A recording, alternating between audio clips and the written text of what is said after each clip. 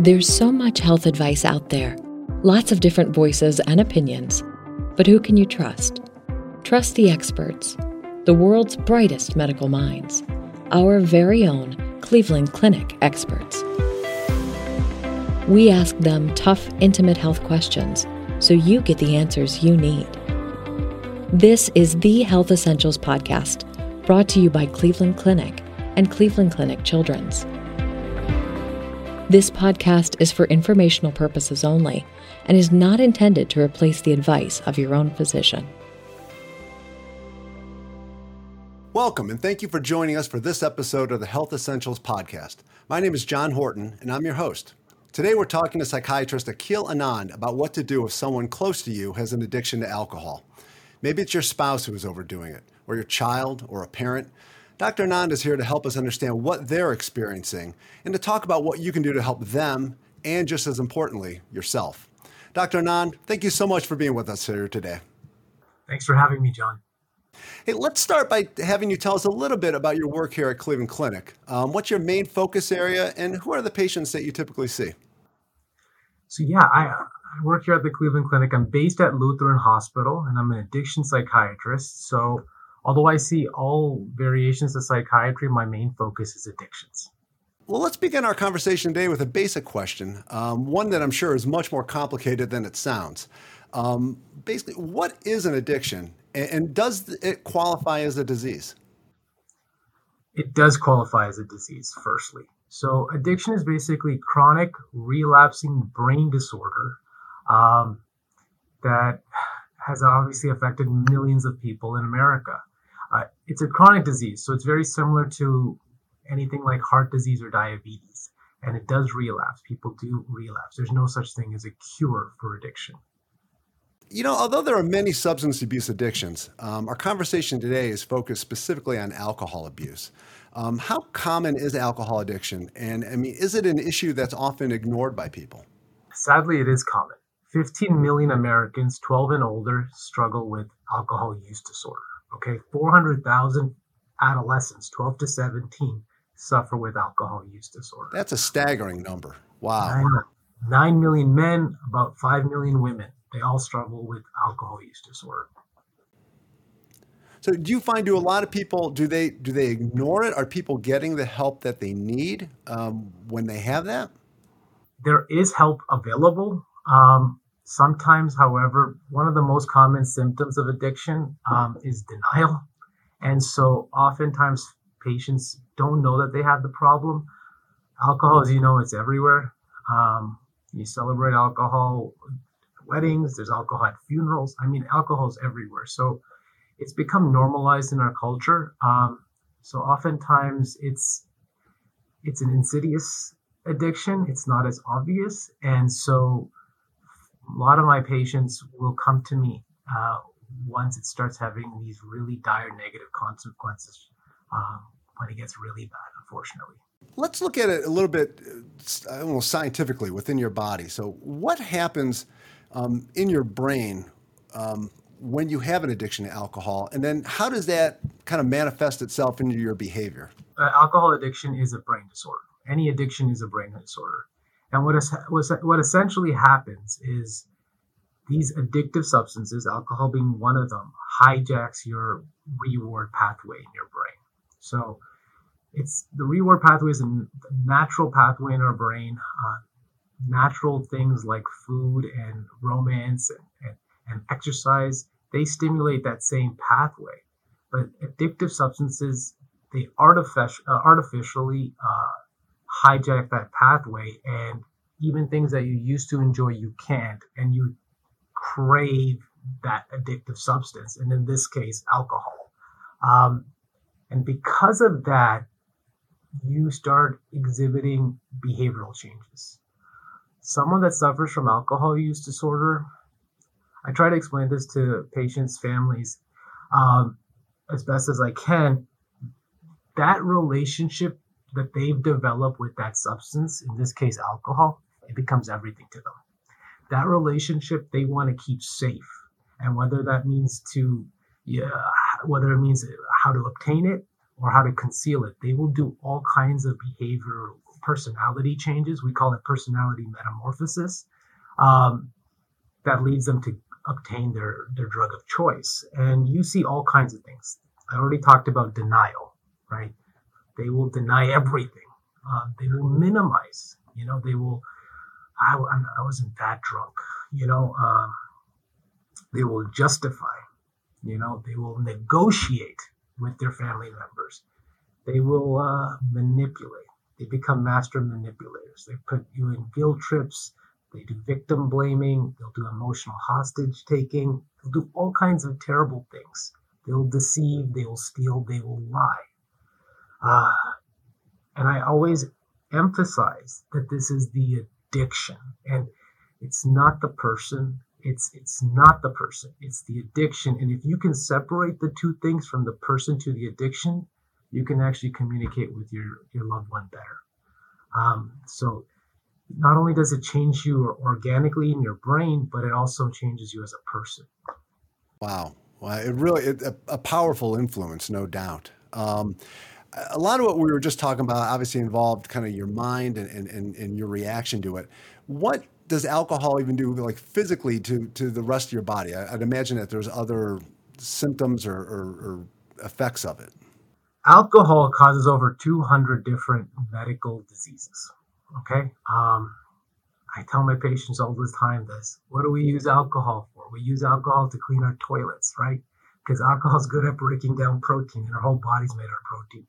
So from head to toe, it can cause early onset dementia, causes blindness, ages your skin, causes esophageal cancers, oral cancers, stomach cancers, liver cirrhosis, liver cancer, kidney failure. It decreases the production of your sperm quality. It impacts your estrogen levels. So it can cause infertility for both men and women. It causes osteoporosis, osteopenia. It causes fractures, bone fractures because you fall. It causes all kind of diseases. It affects every single organ system. It causes depression, anxiety, panic attacks, even psychosis. Wow. So, yeah. So sometimes I wonder, why is it legal? Well, and that kind of leads us into the next question, because, I mean, as you mentioned earlier, I mean, alcohol is very ingrained in our culture and in many cultures. It's not uncommon to have a celebratory beer or a cocktail or a glass of wine. Where is the line when drinking becomes a concern? And what are maybe some of the red flags you should look for when someone close to you?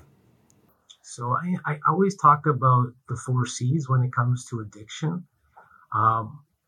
So 4 C's so if you say, for example, you're having cravings, right? Cravings for the substance, this being alcohol, where you're compulsively seeking this alcohol. You're looking for it, okay? Where you can't control your use.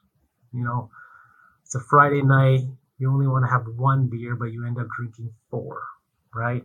And then last but not least, you have negative consequences. And these consequences can be anything from, hangovers the day of at work, or impacting your relationship with your loved ones, driving under the influence, for example.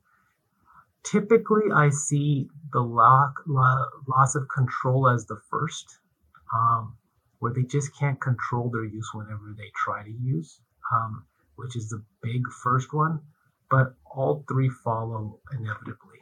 So when you start seeing those things, it's very concerning. Now, let's kind of turn it around a little bit here and look at addiction from a different angle, and basically how it starts.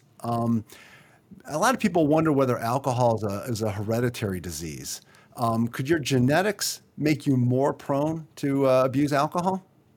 Like I said before, it's insidious. It slowly starts. You don't just after 1 drink develop an addiction. You have to compulsively use it over and over again. And if you continue using it regularly, daily, over again, you will become addicted to it. Now, there are a certain population that are more prone. Okay, and there's many factors, and one of them you just mentioned is genetics. Genetics play about 40 to 60% of an impact on addiction. For alcohol, it's about 60%.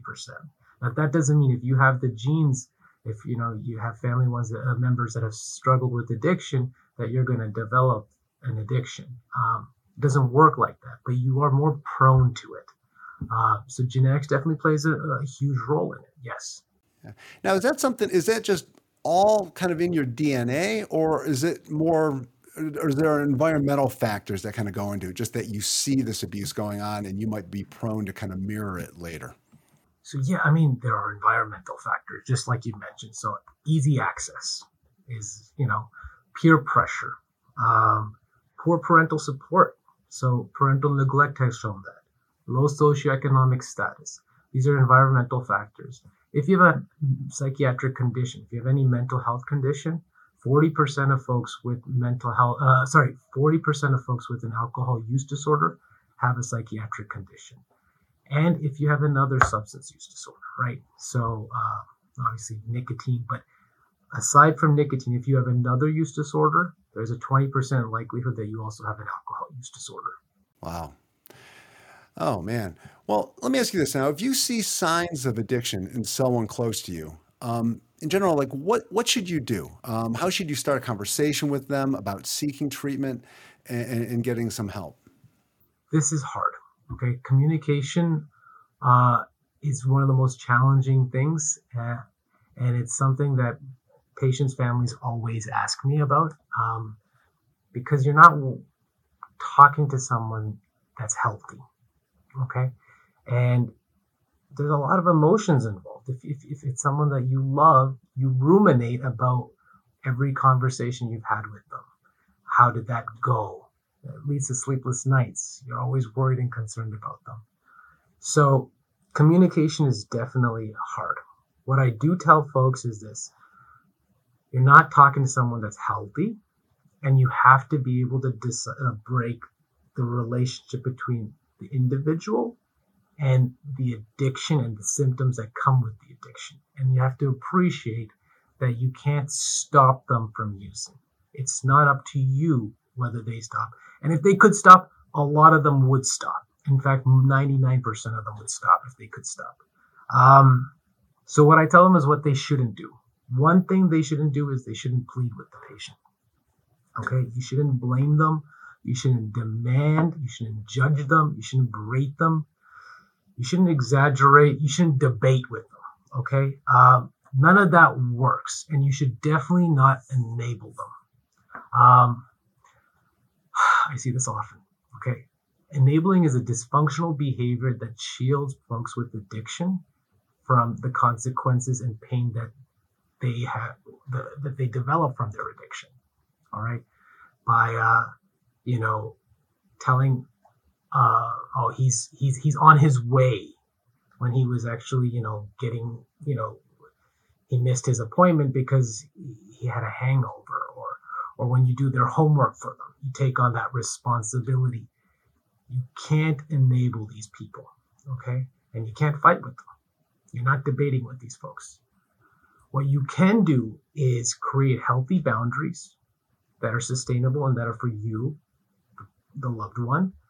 And you have to be honest and open with them and communicate with them in a succinct manner, and not be emotional. Be calm and constructive. And if a debate happens, or if they're trying to negotiate with you, you end the conversation right there. Yeah. Well, and I think that point leads us into the next question just perfectly. As a lot of people know, when there's some people who, when you drink, you become very angry, and you can also become violent. What tips do you have for a situation where alcohol is just fueling somebody's temper and they kind of just burst into a rage? So, violence is obviously unpredictable, right? You can't predict everything. What I will say to loved ones is that, if you're going to have a conversation that might provoke violence, bring someone with you, okay? You can't help the person that's suffering with addiction if you're harming yourself. So bring someone who you love and who you trust with you. And if you don't have that, call the police. That's when the danger, and you can't put yourself to danger. Right. Good advice. Let's take an optimistic view here. You've had your discussion. Your loved one decides that, I do need to take care of this. Once someone makes a decision to embrace sobriety, what can you do to support them as they go through the process? Okay. So the first things first is you have to decipher whether or not this is a negotiation tactic on their end, or if they're doing partial progressive things. It's not a full change. If you give me the car and I promise I'll go to a meeting. That's not. You want more focused, targeted type of intervention. There is no deadline or anything like that. You shouldn't have a target. The present, whenever they were ready, you should be supportive. Make sure that it's targeted and it's formalized treatment. You know what I mean by formalized? It's you have a licensed professional, whether it be a therapist, whether it be going to rehab available, and you have multiple treatment options for them. That's when you're really doing something productive for them. But if it's not targeted, if it's more of a negotiation or they're doing it for somebody else, that's not good. That's not effective. Yeah. And as once they start down that path too, and it seems like they are making the progress and they're doing it for the right reasons and taking the action that they need. What can you do to support that and to kind of encourage them to continue down that path? Unconditional love, right? Positive affirmations, acknowledging the change. Those things do matter. Oftentimes, I tell my patients' families also to see a therapist too, because they need also that support system while these changes is. Because what a lot of folks don't understand, family members especially, sometimes it takes not once, but 10 times to have to go to treatment. And it can be very hard for families to see that, specifically if they don't have any history of recovery themselves. So being positive, giving them unconditional love, and then, making sure that you have your own support system set up so that, if there are some derailments or things that don't go as well as you liked, you can have that support and not put it on the patient. Yes. Thank you. We've covered a lot of ground here today, Dr. Anand. Is there anything that we haven't discussed that's important for people to know or understand about dealing with friends or family with an alcohol addiction? So a lot of patients, family members will ask me about, who can they tell? They worry about privacy, and I always talk about privacy and urgency. Okay. And I tell them this, that, if you feel a lack of support and you feel that, your intentions are not malicious to shame or embarrass your loved one that's struggling with addiction, you should tell someone, whether it be in complete confidentiality, a therapist that you're seeing, or whether it be someone, that has good intentions, ideally someone that's also in recovery. Okay. Because you need that support. Sometimes you can't do it on your own, and having that support can really help. Sometimes addiction, it's not a sprint, it's a marathon, and it's a chronic condition. There are setbacks. So I do encourage, if the person needs to talk to somebody about it, as long as it's not on a malicious, embarrassing, or shameful intent at all, and it's to someone that you trust, you should do it. Right, great. Dr. Anand, thank you so much for being here with us today and for speaking with us on such an important topic. Thank you for having me. To make an appointment with the Alcohol and Drug Recovery Center here at Cleveland Clinic, please call 216-363-2120. Or for more information, you can visit www.clevelandclinic.org/ADRC. Thanks for being with us here today. Thank you for listening to Health Essentials, brought to you by Cleveland Clinic and Cleveland Clinic Children's. To make sure you never miss an episode, subscribe wherever you get your podcasts, or visit clevelandclinic.org/HE podcast. You can also follow us on Facebook, Twitter, and Instagram for the latest health tips, news, and information.